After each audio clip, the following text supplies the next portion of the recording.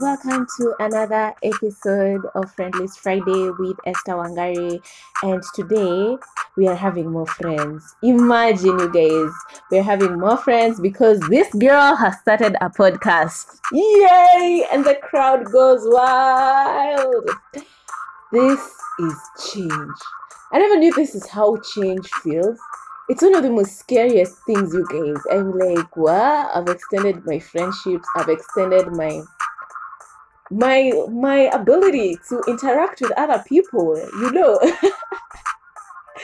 So you guys have started a podcast, Gen Z. If you're listening to this, most probably you're even in my podcast right now.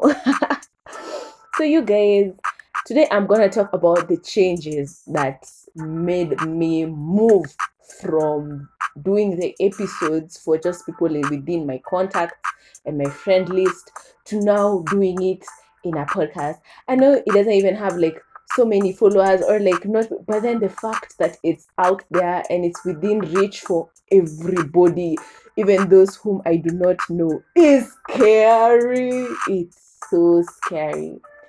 But there's one thing I think I want to learn is that if I can change for the better, so can you, so can everybody in Gen Z. Just change for the better, change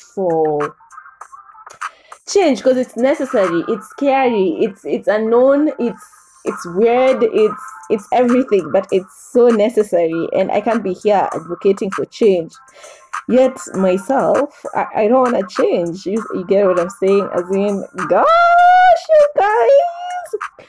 So with the addition of friends comes addition of love, peace, willing to share our views, more stories. It comes more requests. It comes with more sharing. It comes with excitement, and that's how I should view it, guys. That's how we should view change. We should always view change as something good rather than look at it in the negative.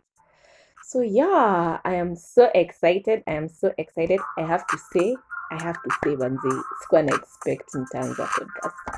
I was like, mimi naanza next year, but one, it was so unexpected. But then I said, the earlier you do this change, Kari, the better for your Gen Z coping styles, for the Gen Zs, for everything. So yeah, you guys, oh my gosh. I hope because of that I've been a good friend to you guys this Friday.